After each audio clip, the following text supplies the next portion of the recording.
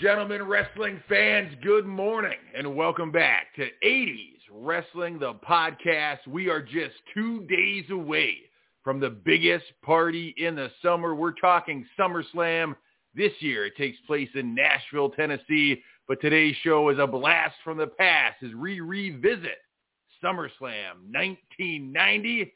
The Heat returns. My name is Jumpin' Jay, and as always, I'm joined by the man who the Heat never leaves. I'm talking about none other than my co-host, tag team partner, the engine behind 80s Wrestling, ISPW, the Wrestling Collector, the last match, so much stuff is going on. We're talking to Tommy Fierro. Tommy, good morning to you. Oh, well, first of all, Jake, good morning to you. Real quickly, I would like to say, you said the heat's always on me. Now, if you're in the business, my man, and you say the heat's always on me, that's not a good thing. That's a bad thing. You don't want to have the heat on you. So I want you to reiterate what you just said, because I don't want people thinking that I have heat on me, because as far as I know, I'm over with everyone. So that's true. Yeah, you're man. over with everyone. I said it in the way that, your feet are to the fire, man. You're always churning and burning. No. You're always going to the next thing.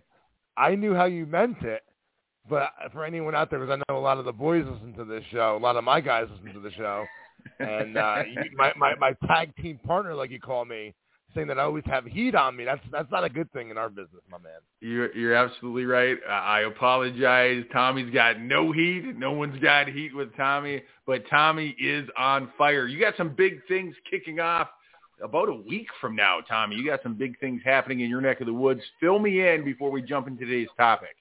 Well, first of all, we have a big thing this weekend in New Jersey. One of the big events they do every year is the Balloon Festival. It's the New Jersey Lottery Balloon Festival, Friday, Saturday, and Sunday. ISPW is actually going to have a booth at it. So we'll be there promoting our brand and also promoting the store of the Wrestling Collector. So if you are going to if you live in the New Jersey, New York area and go to the Balloon Festival this weekend, which is it's a gigantic thing, Jay. There's tons of different vendors and food and bands performing and stuff like that. It's a pretty popular deal in Jersey, so it's really cool that we're gonna be a part of it.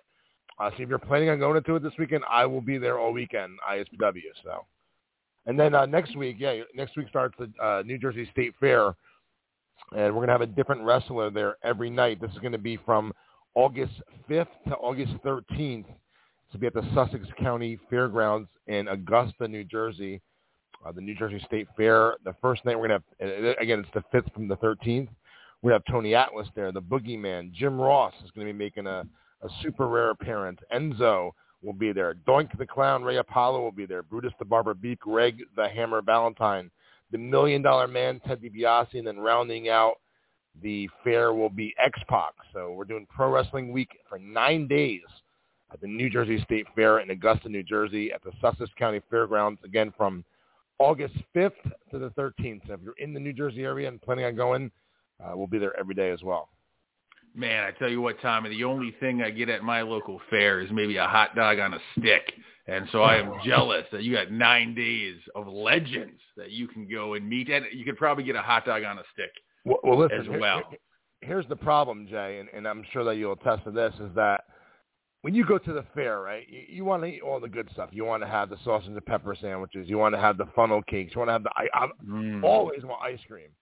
So imagine having to be there for 9. So it's from 6 to 9 every day, except for Jim Ross, the day is 4 to 7. But it's all still during dinner time, so you got to eat while you're there, right? So I can only imagine how much weight I'm going to gain in 9 days. It'll be a deep-fried 9 days for sure, Tommy. But that's deep-fried 9 days. That's a T-shirt. That's a T-shirt right there, baby. That's a T-shirt right there. Hey, today we're talking about SummerSlam 1990, and I'm excited to have this conversation with you because the show that they plan to put on is not the show that they got to put on. Due to injuries, due to work visa issues, due to other things, there was a lot of substitutions in the 1990 SummerSlam pay-per-view, and I'm talking to a successful promoter in the wrestling business. And I know, Tommy, your philosophy is that when you can't deliver what you plan on deliver, you try to go above and beyond and deliver something even better. So when we go through this pay-per-view, Tommy, if it's okay with you, when there's a substitution that I know about, I want to get your opinion on it and see if you thought it was better than what the original plan was or if it was just so-so. Would that be okay with you, Tommy? First of all, that sounds really cool. I look forward to that. All right, before we jump into our conversation, we do have 2 callers on hold. We're going to kick off the conversation by talking to our longtime friend, good time friend of the show, Danny from Butler. Good morning to you, sir. Tommy, Jumpin' Jay, good morning. How you guys feeling? Danny from Butler, my main man. We're going to be coming your way August 19th, brother, Friday night. ISPW Summertime Blues at St. Anthony's Church Gym in Butler. Main event's going to be a TLC match, man. It's going to be awesome. Yeah, like I said, I'm definitely looking forward to it. It's been a while since I've been to a show, but that one I definitely made plans to be at. Oh, that's awesome, man. Maybe we could do a live report from you the following week on the show. How's that sound, Jay? That would be absolutely incredible. Let's plan for that. That's awesome. Absolutely. Danny, what are your favorite memories or moments from SummerSlam 1990, the Heat Returns? What do you remember about that pay-per-view? Well, what I remember, probably one of the better SummerSlams. The beginning, it was I think the third installment. From top to bottom, the card was pretty good. It was a solid card.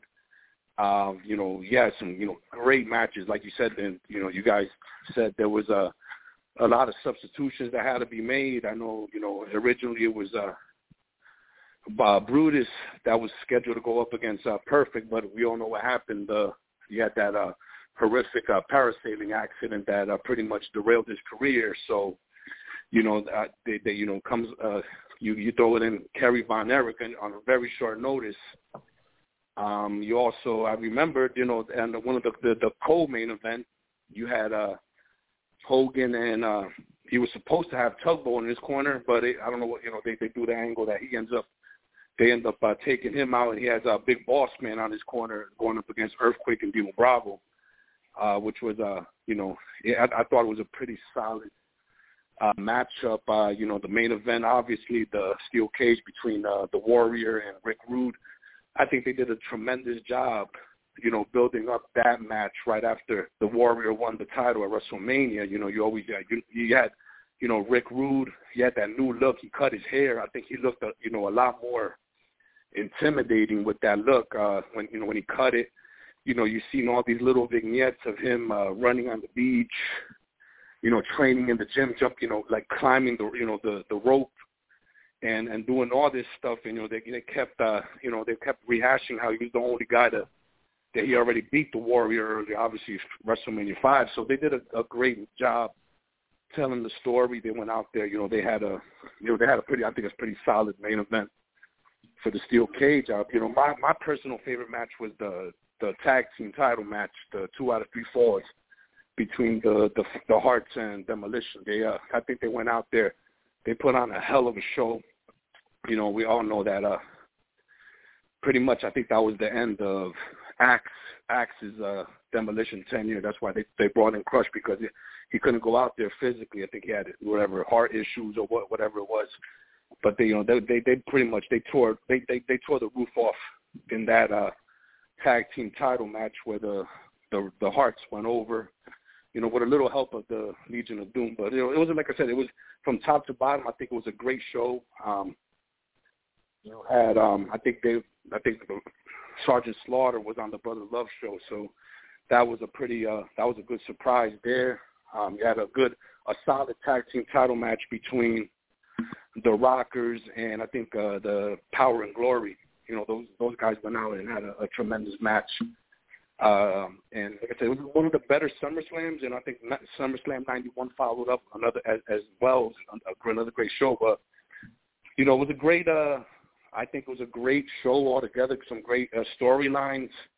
You all know what happened, with the Hogan and Earthquake, the whole build up to that. So, they definitely was a lot of great storytelling on the writers and just overall Danny, a great show. Why don't you talk about that? Talk about that for a minute. Talk about the build up for the Hulk Hogan Earthquake matches. All Hogan's build-ups for big matches were great, and this was no exception. So Tell me maybe some parts that you remember of that match that made you excited for watching that back in 1990. Well, you finally saw, like Hogan, like I guess like real vulnerable, at that time. I think, he obviously had just finished. He dropped the title to Warrior, so you had that angle, and I think they before, right around that time, they would Jimmy Hart, I guess, in some promos pretty much said that Earthquake had something to do with it. I guess prior to the WrestleMania, I guess they had a couple of TV tapings where he'll go out and they would he would attack either the Warrior or Hogan, and one would come to each other's aid. So that they pretty much did a good build up on that. We all know what happens on the Brother Love show, where he gets Pearl Harbor, and it looked real bad. As a kid, you didn't know, like, oh my goodness, this might be the end of Hogan. So then you had Tugboat, starting up the fan line, for the guys to the fans to write to Hogan. I was one of them, and they did a good job at that. Now what, Danny, I don't mean to cut you off real quickly because I'm going to lose my train of thought. Is this when they were doing the Hulk Hogan friendship bracelet during that? I think it is, right? I believe so. I think Tugboat did. And Jay, I think he did wear it. I'm not 100% sure, but I think you are right. Yep, you are right. That's when they did this. Earthquake took him out, and then this is when the friendship bracelets came in. Yes. So you as a fan, Danny, you sent in the letter for the Hulk Hogan because I know they put up the P.O. box up on the screen during the TV show. So let me ask a question. I know you're only a young kid at this point. Do you have any idea what you wrote to that letter to Hulk Hogan to cheer him up? I pretty much, like I said, I was 9 years old at the time, so I'm still pretty relatively, innocent still.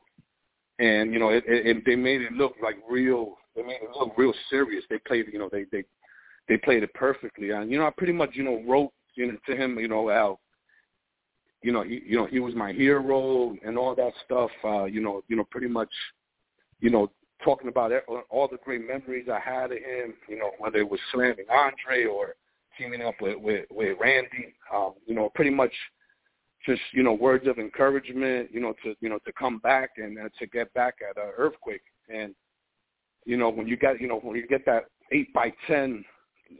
I don't know when it was. I probably got how long it took for the fans to get some type of response. I remember I got an 8x10 of Hogan. I don't remember exactly what the picture was. I don't know if it was just him posing in the yellow tights or him in the gym. I'm not 100% sure, but it had some type of pretty much a thank you message. For giving him some type of inspiration to get back into the ring. So that I definitely remember. What I did with the picture, I had no idea, but I definitely got one. Interesting.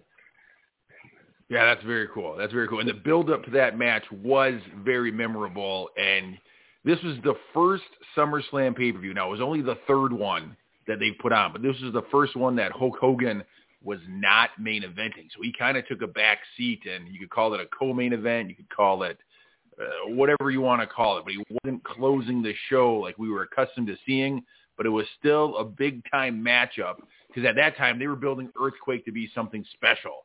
They were building him to be the next big thing that could possibly destroy Hulkamania. And so as a fan, yeah, you were ready to tune in and see Hulk Hogan take on this larger-than-life character known as the Earthquake. Yeah, absolutely. Well, absolutely. He, like I said, the match itself, I think, even Hogan ended up winning by a count-out. I think he still made Earthquake look, pretty strong at the end of that, by taking the chair shots to the back. And then I know later on that night in the promo, you see all the effects of the chair shots on his back. So, you knew that feud was still pretty much far from over. So they built that up pretty well. And like I said, it was just from top to bottom a great show. It's kind of disappointing. I don't think Kerry Von Erich, whatever, Texas Tornado, didn't really have much of a memorable run with that belt. But like I said, I think they did the right thing on putting it back on Perfect, because he pretty much solidified that title, going forward for a long time. So, like I said, top to bottom, a great pay-per-view, one of the better SummerSlams, and like I said, they did a great job, and very, very memorable. I agree that it's very memorable, and what's funny to me is it's a pay-per-view that as fans we look back at and we have a fond memory of. But if you look at, and this is the part of wrestling that always makes me kind of scratch my head, if you look at the buy rate, out of the first 7 SummerSlams, this was the lowest attended. It had a lower buy rate than the previous year. But then the next year, 1991, the buy rate's even lower. And so I don't know if it was people just weren't accustomed to buying this midsummer pay-per-view, if they were still just kind of tuning in to maybe the Rumble and maybe WrestleMania. But from a buy rate perspective, this SummerSlam wasn't anything special. But yet, as you and I reminisce with Tommy here, we're kind of picking out some moments that stick in our mind, which it's interesting what sticks in the fans' of minds that maybe didn't cross over into dollar signs back then. Yeah, I mean, I still can understand that, how the buy rates were so low, because I still think overall the product was very hot, whether it was Hogan as the champion or whether it was the Warrior as the champion. I don't see how that happened, but I mean, it still doesn't take away from the show itself, because I thought it was a solid show, period. I think the first 4 or 5 SummerSlams were probably the best ones. After that, you had a little bit of hits and misses here and there, but SummerSlam 90 I thought was a tremendous show. And like I said, especially my favorite match was the tag team match. You had the Harts and Demolition. That was just the second time, and they were involved in SummerSlam matches, 2 out of the first 3 SummerSlams, and I think both of those matches were great. I think you're right. I think the tag team match between the Hart Foundation and Demolition is probably the highlight of this pay-per-view for myself. And so I think you're right on. I think that was the one that maybe stole the show, even though we saw Hogan Earthquake, and then we saw Ultimate Warrior's first major title defense since winning the belt off Hogan at that year's WrestleMania. Overall, Danny says it's a memorable pay-per-view. I agree. We're talking about it this many years later. I remember it. Danny, thank you so much for calling in, brother, and kicking off this show in only the way you can. We appreciate it. All right, guys. You guys have a great weekend. You guys take care and keep hitting it out the ballpark. Hey, Danny, thanks for hoping to see you at the state fair one of those days, one of those guys I have coming up. Oh, I'll definitely make my way one of those days. That's definitely a priority. Awesome, man. And we look forward to seeing you at ISPW on August 19th in Butler. Yes, sir. I will be there. Look forward to that. All right, thank you, Danny. Guys, take care. All right, Tommy, we're going to keep the conversation rolling by checking in with the man with so many talents from the country that's so much better than yours. We're talking to David from Canada. How you doing today, eh? Hold on. Don't let him answer yet, because I want to say something to him real quick. Listen, man.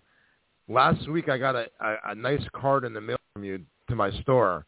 Let me tell you how good this guy is, man. He wrote me. I don't want to say what's in the note. He wrote me such a nice. He sent me a personal card, Jay, and he wrote such a nice message in it for me, man. I just want to say thank you very much, man. You're awesome. Thanks, Tommy. I appreciate that. I'm glad it got through okay, and I'm glad that you liked what I had to say. Yeah, man, and I meant every word of it. Yeah, dude, you're awesome, man. That really, seriously, it was very touching what you wrote, man. That means a lot to me. Thank you so much. No problem. SummerSlam 1990. I have a couple of points that I want to make on it. I thought it was a great pay-per-view. And the things I like about it, especially now looking back on it, is the 2 things. One is the commitment to long-term storytelling that I think is lost a lot in the wrestling world today. The Ultimate Warrior and Rick Rude feud here that's happening, right, started in the 1989 Royal Rumble, right? And it's gone, that long to sort of culminate here, right? That's over a year. And it's so rare these days to see that, right? To something that goes that long that, people will remember or stay invested in for that length of time. And the other thing that I found interesting and entertaining about this is the match that was on between the Bolsheviks, or the former Bolsheviks, Nikolai Volkov and Boris Zhukov, and how, when something's done right, you take reality and bring it in, but the WWF has done this a lot in the past, but we've taken reality and done well with it. So you have, Volkov, who's from Lithuania, who's broken off from the Soviet Union, right? And so you have this split between the tag team, one who's now pro-Western, one who's still, trying to relive the glory days of the Communist East. Sure. And have that in the match, right? And I think that it's just, I would say here, the overall, because it goes the same thing, is it's effective storytelling, and that, at least for me as a fan, is a thing that is going to draw me in more than anything else, because you want to see how it develops, and then once you're invested, you want to see how it ends. Sure. I agree with that 100%, man. And real quickly, before you get into more of your thoughts of SummerSlam 1990, I just want to make mention that you said the Bolsheviks name. I know you've been listening to the podcast for a little bit now, man. You're talking love language to Jumpin' Jay when you mentioned the Bolsheviks name. Hey, I know for a fact that our ratings just went up. You can't not when you have the opportunity. Listen, we were the episode where we talked about the Bolsheviks in depth. We were number 1 in Russia that week, and so I know we're going to see an uptick. We were. I know we're going to see an uptick this week. Well, there you go. So, what else for you stood out on that show? Just this back in 1990 now, so we're all very young at this point. But as a child, what stood out to you on that show? If I say 3 things, I said, hey man, looking back at SummerSlam 1990, 3 things taken away from that. What would they be? I would be Hart Foundation winning, obviously. Anything with my Canadian guy Bret Hart in it is always going to be something, and especially against Demolition too, right? Like that's tag team royalty right there, which I probably didn't realize to the same degree at the time. I'm probably just cheering for the Hart Foundation and happy that they won, but still that happened. And to have a 2 out of 3 falls match, right? Anything like that is, you're going to get something creative, especially when it's involving those people. And then the other thing was probably Hogan. Like when I was young, I was a Hulkamaniac. So anytime that Hogan's on the card, that's going to be something I want to pay attention to. And I always was a fan of Earthquake as well. So I think that match stood out to me as well because, and even though I know Earthquake's a Canadian guy, I would have been cheering for Hogan and happy that Hogan won.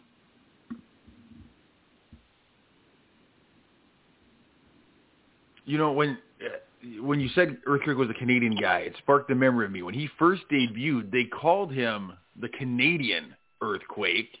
Yeah, that's right. That's right. Then they dropped that and just went to Earthquake. Why? This is just a weird question, but why do you think they called him the Canadian Earthquake? Just because they wanted to tie his roots back to Canada, or are the earthquakes in Canada that much worse than everywhere else in the world? Yeah, no, I don't think that's the reason. We don't get a ton of earthquakes up here. So I would think it would probably maybe be trying to tie it into the heel persona a little bit, and then just saying, we don't really need it. There's a lot of, I think, examples of that where the character, for example, because I've been watching the biography recently of Undertaker. Like his original name was Kane the Undertaker, and then they took the Kane part away, and then obviously Kane came back later as his brother. But I think it's like, oh, we've got this name, this kind of thing, and it's like, do we really need the Canadian part? Like, does it really help with his persona? And I think it's one of those that didn't need it, and so they dropped it. I guess at the start of the gimmick, it helped explain why he and Dino Bravo were kind of together. Because I guess if you didn't have the Canadian Earthquake, you might scratch your head and go, why is the Canadian strongman teaming up with Earthquake? No, for sure. I agree with that. I'll tell you what, looking back at it now as adults now, I'm sure that you'll too agree with me. Like, they're clever names, Typhoon and Earthquake. They're clever names. I think so. They are, and I worry that. Sorry, go ahead. I worry that we're past that point in wrestling. Like, I don't think a guy could debut now with the name Earthquake or Typhoon. Not. Or, you got to have kind of a real standard name, first and last, or at least just a last name in today's wrestling scene. But back then, yeah, they were creative. I mean, Earthquake, Typhoon, the natural disasters, it's amazing. Yeah, definitely. And I agree with you, Jay. I think, that kind of, I think it also goes with the fact that, these kind of larger-than-life cartoon characters that we had in the 80s and the early 90s, right, that era of the wrestling is definitely gone. And yeah, I don't think, naming somebody Earthquake or, Tugboat or anything like that right. now would work for today's audience. Do you think Kerry Von Erich missed a heel turn as the tornado part of the natural disasters? Yes, absolutely. It could be.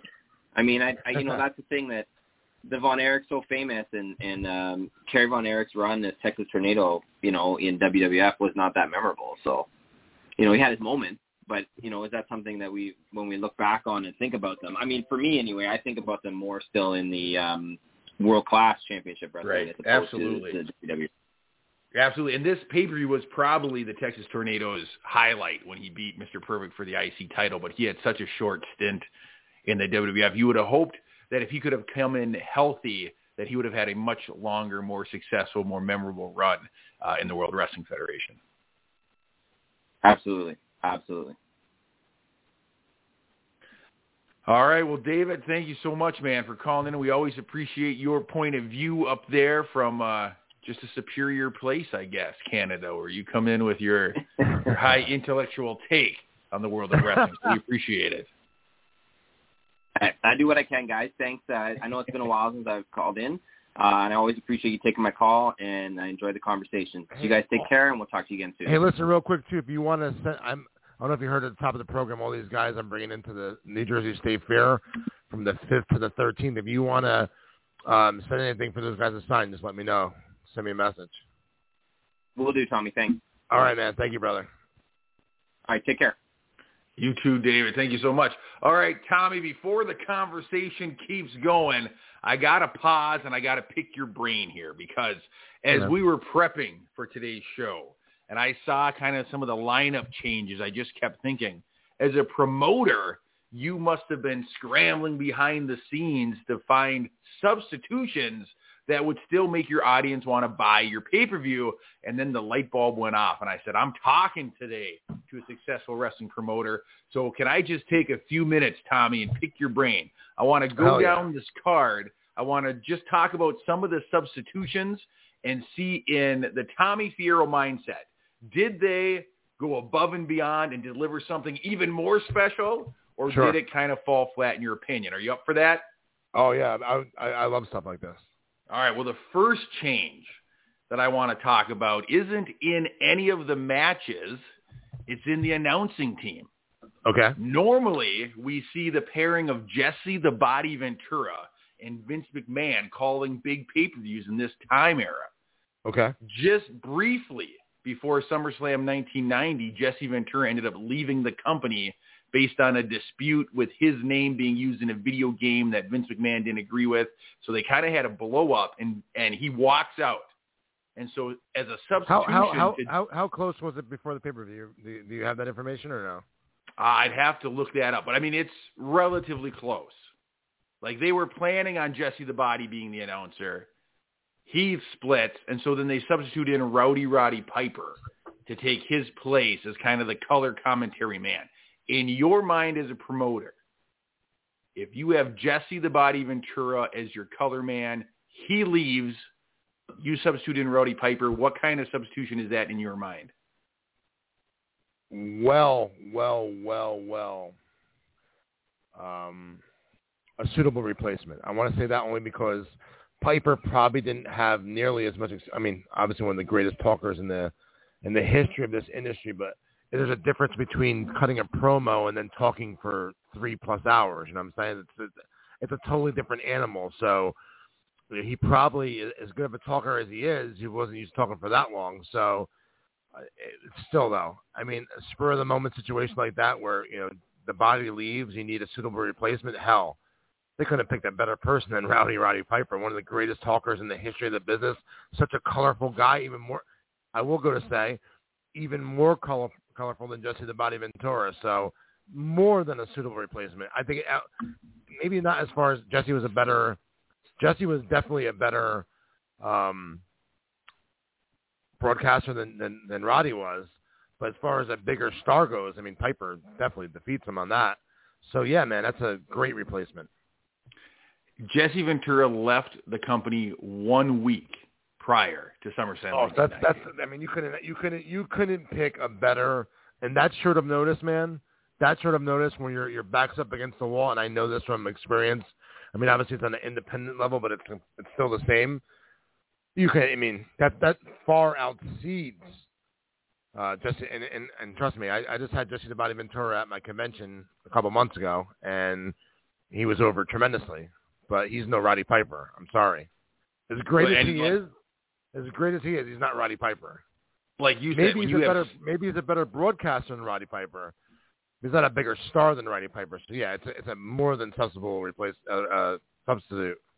Well, and when you have 7 days to find, that's a short amount of time to find somebody. So, and you need someone that can think quick on their feet and be comfortable in that spot. And so I think you're right. I think that was probably the best option you could have in that moment. And so that one gets 100%.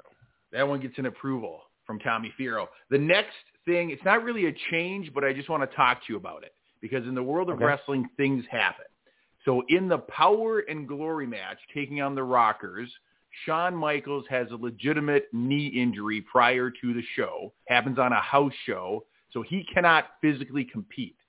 So they kind of do this thing where they have Shawn Michaels get attacked by Hercules in the Chain prior to the show, explaining why Shawn Michaels can't actually be part of the match. He makes it down to the ring, but Marty Jannetty has to do the heavy lifting for the 6 minutes of the match, and it kind of gives a reasoning for Power and Glory to beat the Rockers in only 6 minutes. If you're the promoter, one of your performers has a legitimate injury, can't perform, is this a great way to kind of get on with the show, fake an injury with a chain, explain it to the audience, and then have the match anyway?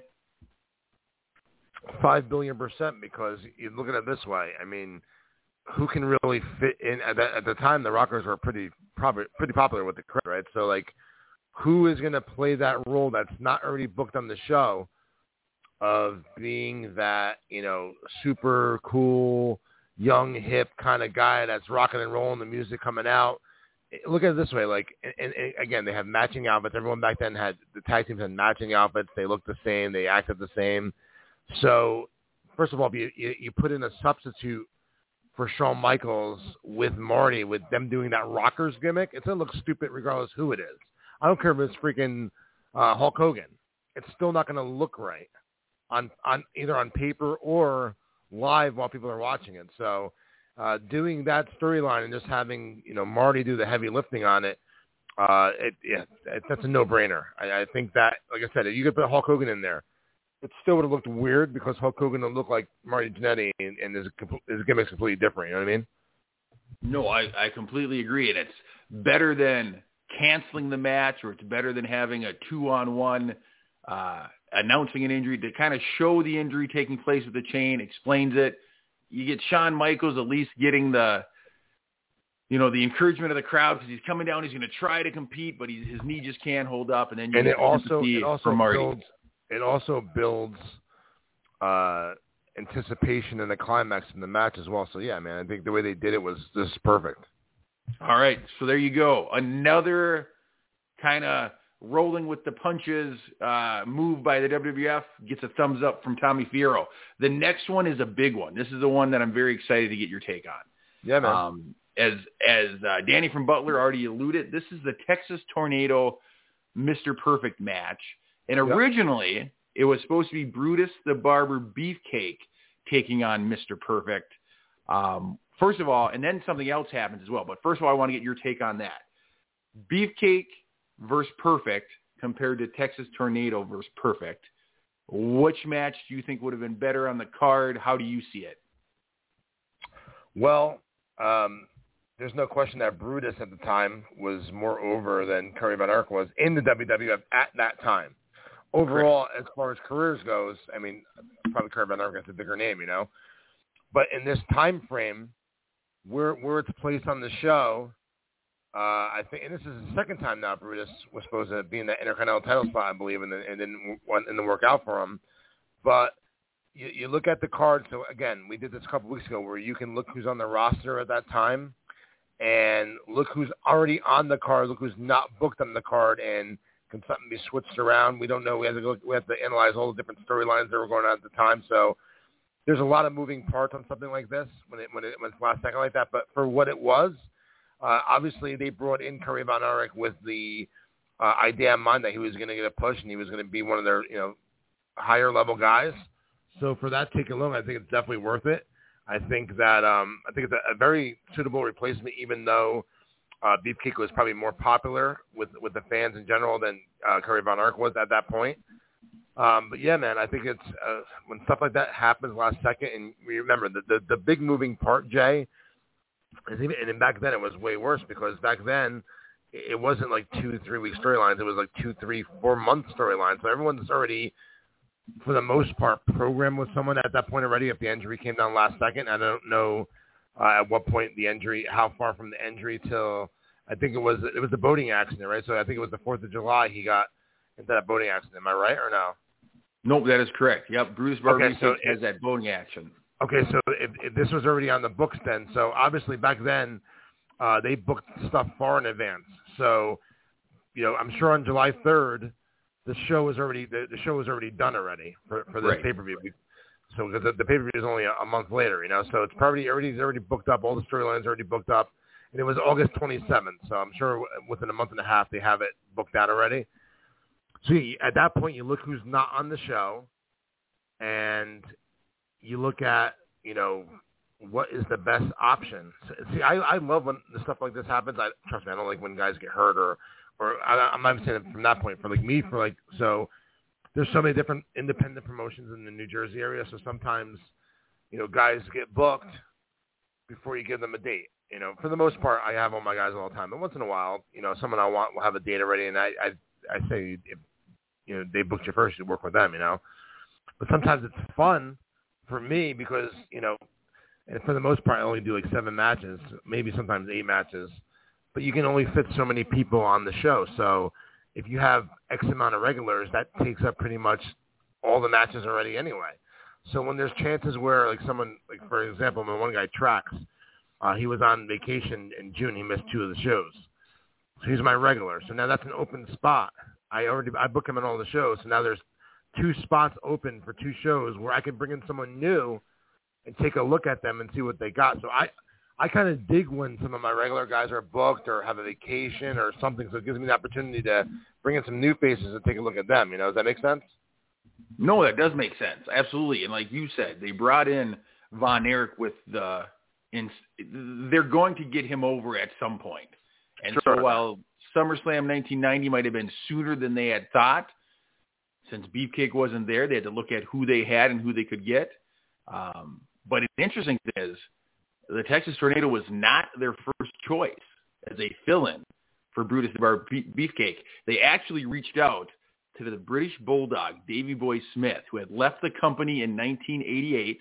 They reached out to him to see if he could come back to fill in at SummerSlam 1990 against Mr. Perfect, but he couldn't get his work visa in time. It was too short of a notice. So let me ask you this, Tommy.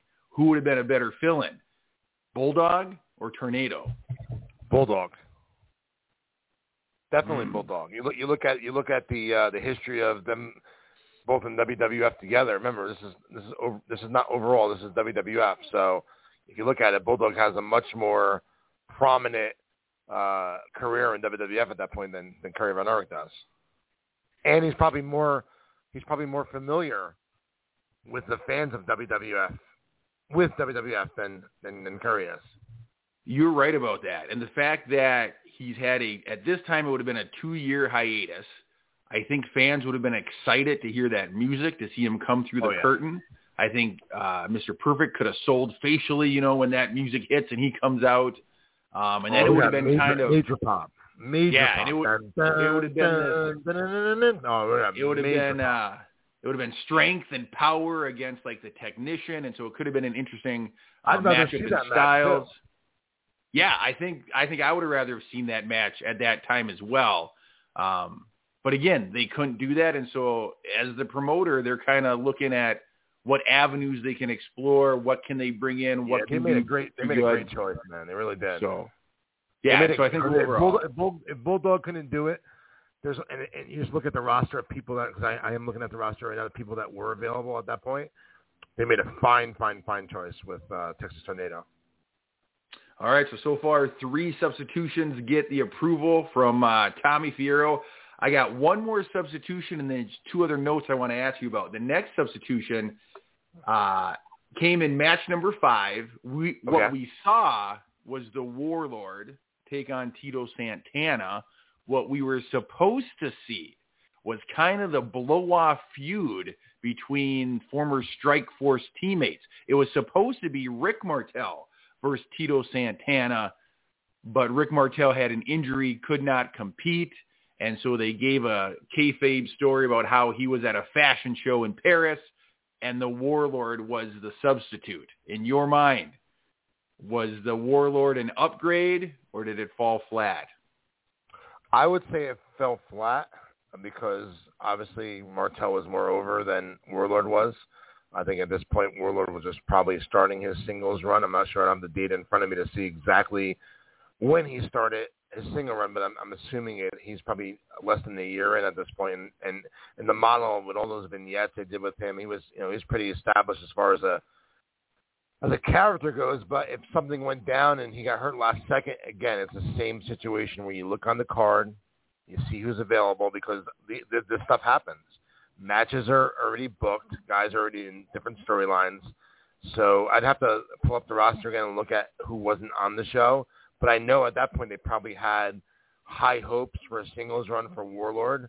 So they might have been looking at it as far as like a stepping stone to climb him up an extra peg or two on the totem pole. So from that standpoint, someone so established as Tito, it makes sense if they had it in their mind that Warlord was going to be one of their top heels, and they might have had that in their mind at that time. So for that point alone, if that's the case, I think it's a fine substitution. Again, I don't know where their train of thought was. I don't know if it was a situation where Martel was like a week before he went out and then he needed someone quick, or they just they were looking at Warlord as being a future player for them, and they figured that Tito was a good stepping stone for him. So either way, it makes sense, I think.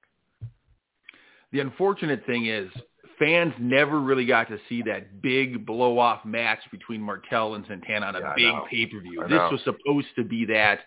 Martel got injured in June, and they kept promoting the Martel-Santana match right up until a week before SummerSlam because they were hoping that he would be able to compete in some form and fashion. Yeah, so they really they really only had about a week to find a substitution. And it ended up being the big, powerful Warlord. And kind of like you said, his early on in his singles run where he's wearing like the half metal faceplate mask, the shoulder pads. He had a really cool look to him. And so if you're, again, trying to push him, this might have been a good way to do it.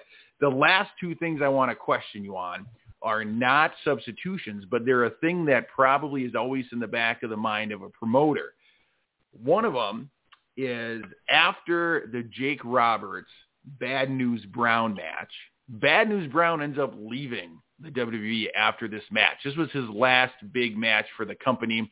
I just want to know from your perspective as a promoter, what kind of loss is that to your roster for a guy like Bad News Brown to be done and to leave the company? Well, first of all, that's a great question. Second of all, I appreciate you wanting my opinion on that. I think that he was someone that was very much underutilized in WWF, in my opinion. Like he was a good mid-card heel, and he flirted with the top spot for a month or two when he did on the road with Hogan. But I think that they probably could have elevated him a little bit higher on the card than he was, and I think that he did a great job. I mean, you saw those freaking promos he would do holding a freaking possum. That was a legit possum, right? It was, right? Yeah, absolutely. That's dedication to a character. I would not. I'm sorry, dude. I would not want to hold. And back then, remember, they were doing their promos for all the different live event markets. So if they're going to be in Jersey on Saturday and New York on Sunday and Boston on Monday, he has to do all these different promos holding this fucking, excuse my language, this possum in his hand. So I mean, that's dedication to a character, and I just think that he was legitimate. He looked like a badass. His work was great. He's someone I really liked. I think that he was very much underrated as far as a worker goes. So if you have a performer like that, to see him leave the company, that leaves a hole in kind of your roster. I don't know, because I think that he was towards the end. He was like a high mid card guy maybe. So it ain't like they're replacing a main event top guy. You can always elevate someone and throw them into that spot. Maybe Warlord was someone they had in mind. Here you go. Just thinking as far as the promoter goes, right? So sure. Bad News is leaving. All right, let's give Warlord a shot to try and get in that spot. A little bit higher than a mid card level heel. That could have been their idea as well when he worked Tito. Yeah, especially if you're thinking 8 moves ahead like a promoter has to do. You might already have an inkling. If I was thinking that, like all right, well, I know he's leaving. All right, let's try and fucking elevate Warlord a little bit. Let's move him up. All right, Tito's a credible guy, been around forever, former Intercontinental champion. I think Tito putting him over clean would put some eyes on Warlord. So yeah, that could have been the reason why. I like that. I like that insight. That very well could be the reason. I got one more thing, and then we got a couple callers hanging on hold. The main event saw the Ultimate Warrior with his first major title defense since winning the belt against Hogan at that year's WrestleMania. He went up against Ravishing Rick Rude in that beautiful blue steel cage that we all love. Good match, memorable match, great competitors. The sad thing is, this is Rick Rude's last notable appearance for the WWE at this time. He ends up leaving shortly after for 2 reasons, okay? And this would never happen if you were holding the book, Tommy. I know that, but it happened back then, and so I just want to get your mindset on maybe what the company was thinking and what Rick Rude was thinking and who might have been in the right and who might have been in the wrong. The first dispute was over the payout for the pay-per-view, which I get it. You're in the main event spot.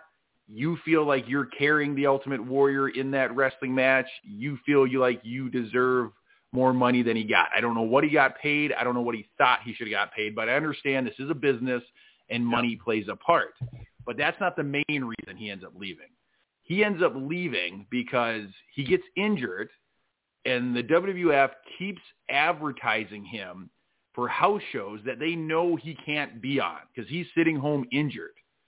Rick Rude comes back to the office and said, you used my name to sell those tickets, so even though I wasn't there, I should get a cut of that house money. And the WWF says, no way. And Rude ends up quitting and going to WCW. From a promoter standpoint in the World Wrestling Federation at this time,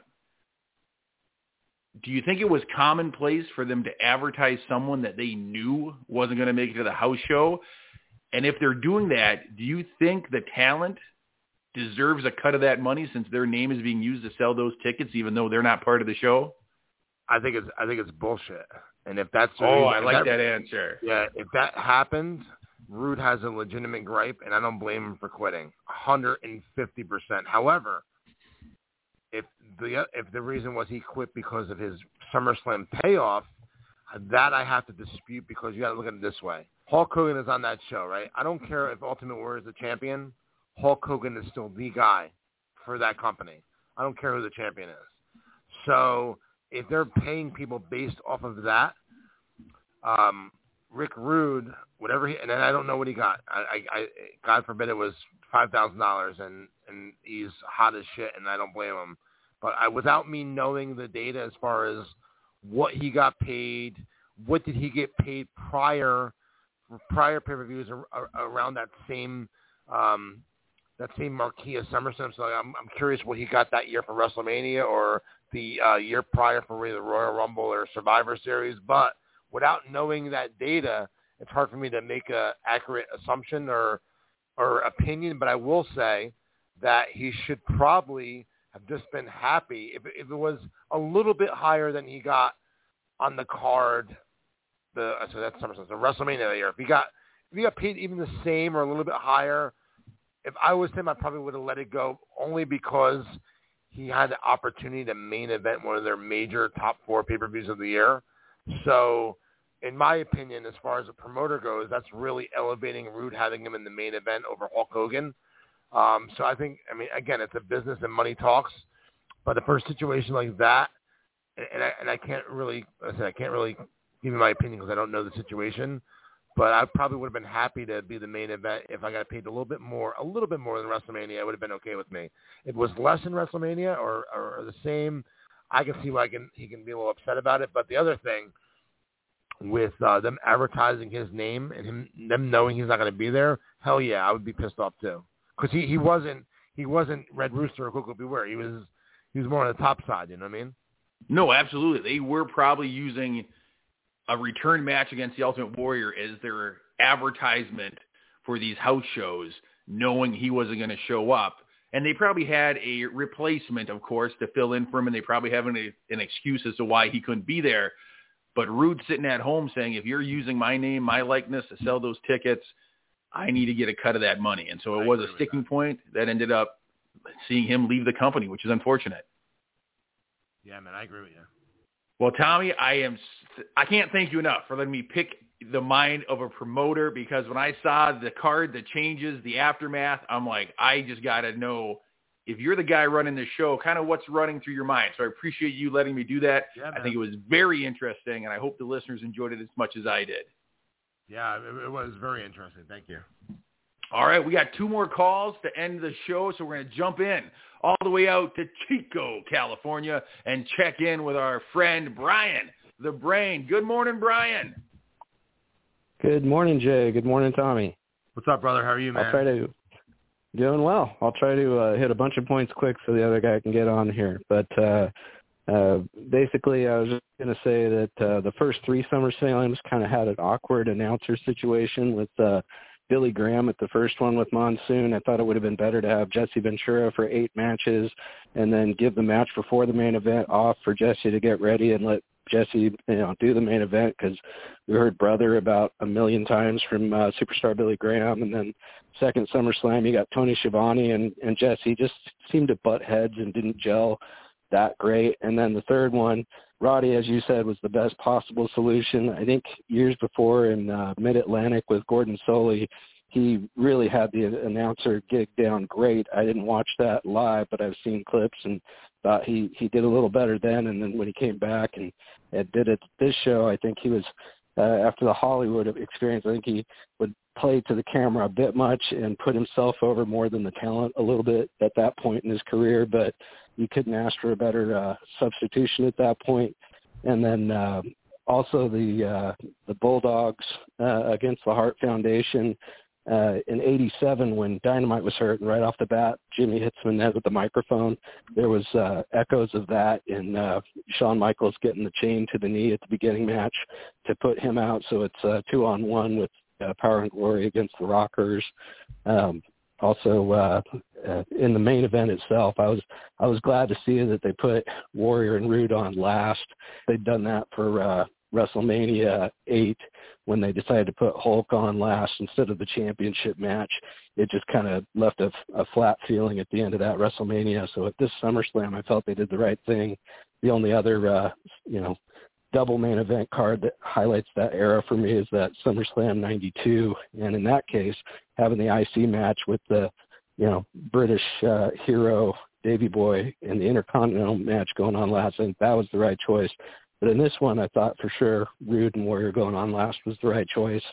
And then there's a little part in between when they're setting up the cage where Hogan makes mention of hopefully Jack Tunney will see that he is the number one contender and put him back in that spot. So at that moment, I was thinking, oh, great, for WrestleMania 7, we're going to get Warrior Hogan 2. But it still went to him, the number one contender, but it was against Sarge, which, it all worked out great. It was a great story. But, at that SummerSlam, I was thinking, oh, it's going to be Hogan Warrior, and that got my juices flowing thinking of a rematch in that. And then it was probably addition by subtraction, throwing the Sapphire Sherry match out, and then I wish Dusty and Savage got a little more time for their match, but it did forward the story with Dusty and $1 Million Man. And like I say, I'll let you guys carry on. I just wanted to hit some of those points real quick, and I'll leave some time for either Toto or Tom or whoever you got next. All right, brother. Thank you, man. Thank you for the insight, Brian. Thank you. Thanks for thanks for a great show, and I'll talk to you guys next week, Brian. Hey, Brian, guess what? Real quick, because I'm going to forget to mention it by the end of the show. We're going to have a special guest on next. I was supposed to be doing it for this week, but we just our schedule didn't line up. But next week, 100% here on the podcast, we're going to have the return of a guest, Jumpin' Jay, because we have WWE Hall of Famer, Mr. USA Tony Atlas, live here next week on 80s Wrestling, the podcast. Excellent. I'll try to do some homework and not ask questions that he's answered a million times on other stuff before. Right, and then I look forward to hearing it. Thank you guys again. Have a great week. You too, Brian. Thank you so much. Tony Atlas next week, Jumpin' Jay. Mr. USA live on 80s Wrestling, the podcast next week. I'm looking forward to that, man. That's a big time guest. Let me tell you something. I was on the phone with him for an hour this morning because he's going to be at my New Jersey State Fair next week. So we're just BSing, man. He's such a nice guy. He's so old school, but he really knows his stuff, man. I really, really enjoyed talking to him, and I think that you'll really love next week's episode, man. He's inside of information. I am looking forward to it. I saw when you guys did the Monday night virtual signing with him, and you're right. He's incredibly knowledgeable. He's very passionate about old school wrestling, and so I'm excited to hear his takes and have him interact with some of our callers. That's next week live. Tommy did it again. Got us a fantastic guest. But right now, it's not time for Mr. USA Tony Atlas. It's not time to sign off of this week's show. Right now, it's time. It's Toto with Tom time. Good morning, Tom. Good morning. I wasn't going to call in this morning because I don't like SummerSlam 1990, and I'm sitting here listening to everybody give pretty high remarks from it. I thought it was garbage. I mean, really. I mean, I'm 21 at the time when this came out. Now, you all said that you guys were younger, so maybe that has something to do with it. But I was looking forward to this pay-per-view, and it just didn't deliver, maybe because of all the substitutions. But when you have the Ultimate Warrior wrestling in the main event, it's never going to compare to what that other company down south was doing, the NWA. I mean, you're talking about the time when Flair was having all of his great matches with Steamboat and Funk, and we had this cartoon character. And it goes back to what I said last week, how the WWE is always about entertainment, and the NWA was about wrestling. And 6 months later, NWA put on a pay-per-view called Wrestle War, which was like the War Games, which was like one of the greatest pay-per-views of all time. So for me, this SummerSlam 1990 was garbage. I didn't like it at all. So I don't know what Danny from Butler was talking about earlier, saying it was one of the better ones. It was garbage. I mean, if you look at it, every single match was about 5 minutes or less. They gave the Hart Foundation 14 minutes. That's not wrestling. That's hardly enough time to tell any story at all. But let me just touch on one thing. So Meltzer from the Wrestling Observer newsletter said he was going to do a story on me this week because last week I was 10 for 10 on the Ric Flair trivia contest. But guess what happened, guys? He dumped my story because somebody retired from the WWE, and I got shelved for that story? Vince? I mean, really?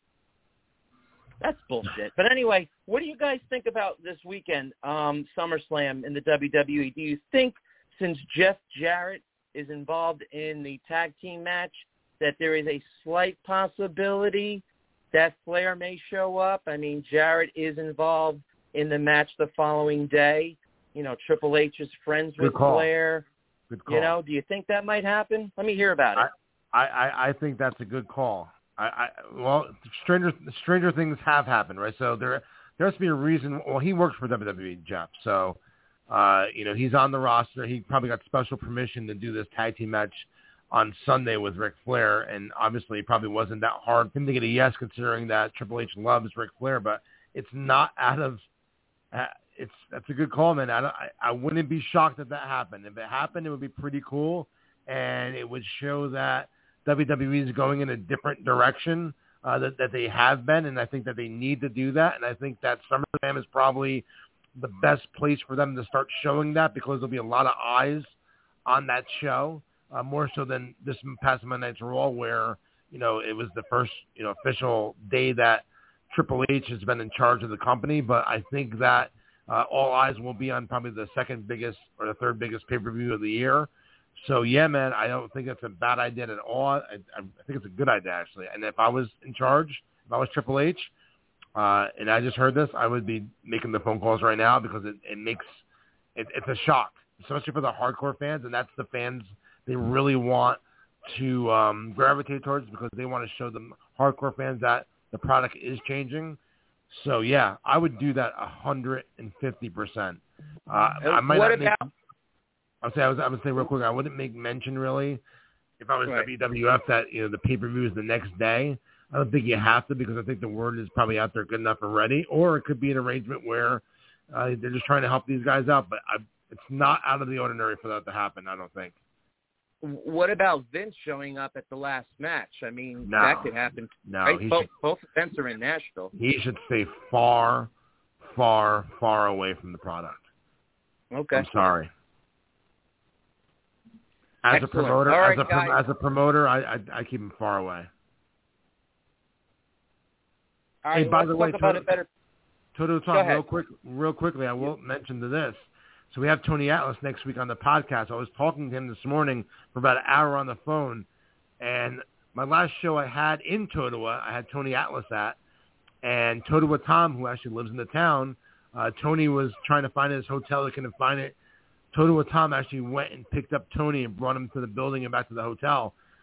And somewhere along the way, Totowa Tom stops at an Italian restaurant, and you got some clams that Tony Atlas really loved. He on the phone today, he's requesting you for his appearance next Friday. He wants to meet you again.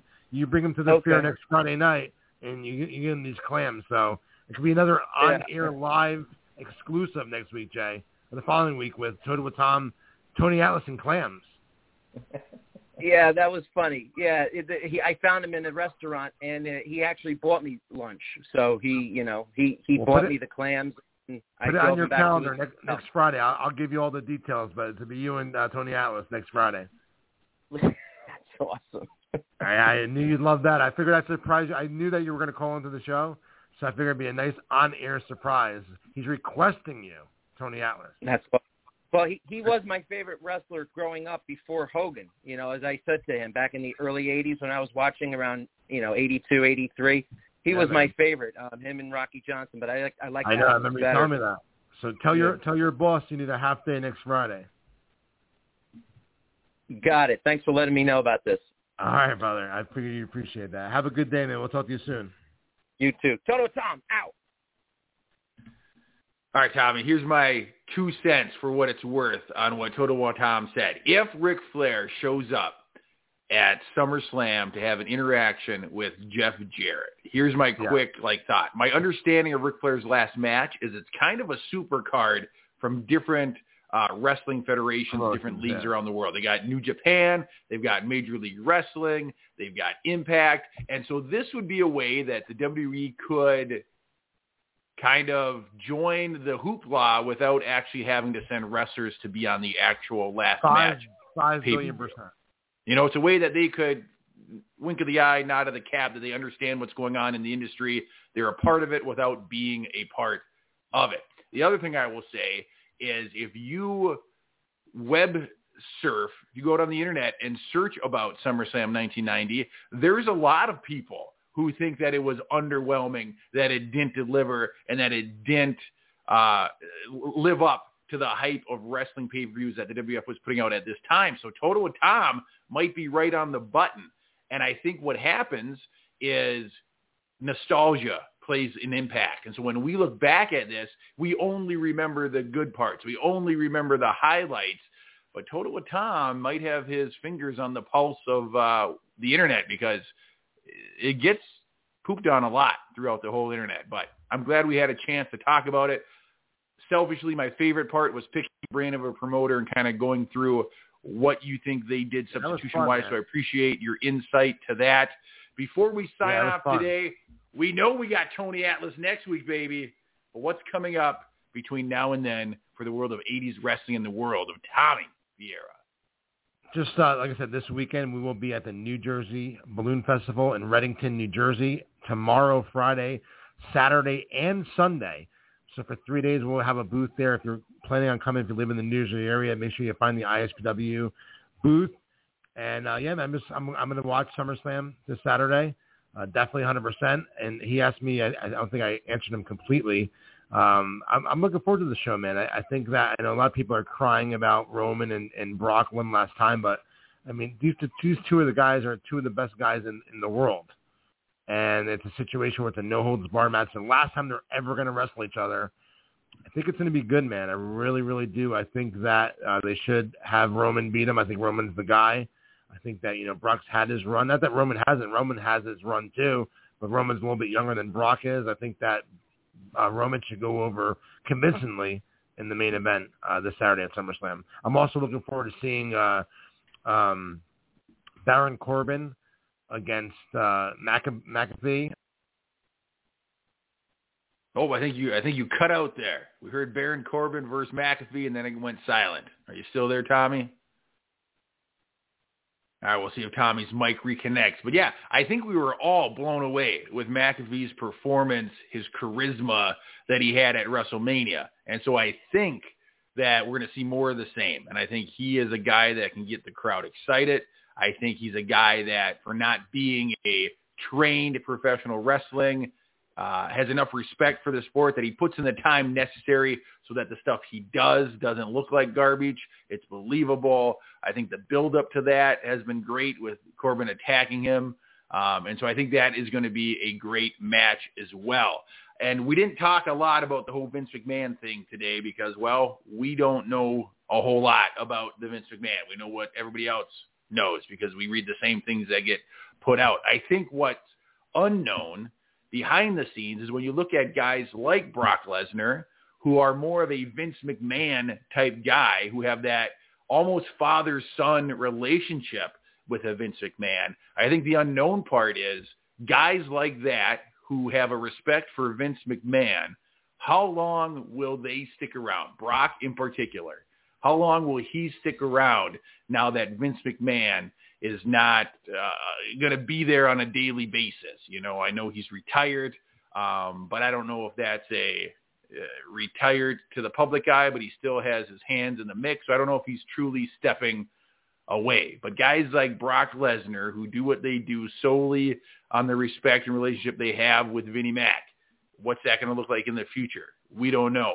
And so this SummerSlam, this Saturday, I would put my money that Roman Reigns is going over because Roman Reigns is not going anywhere. Where Brock Lesnar might say, nope, if he's done, I'm done, and walk out for real. We'll see what happens. Tommy, are you there? Technical difficulties, but that's it for us this week on 80s Wrestling, the podcast. Next week, stay tuned because we have live and in studio Mr. USA, Tony Atlas. Until then, my name's Jumpin' Jay. He's Tommy Fierro. We hope you have a great, wonderful weekend, a great week ahead, and we'll see you right here on 80s Wrestling, the podcast.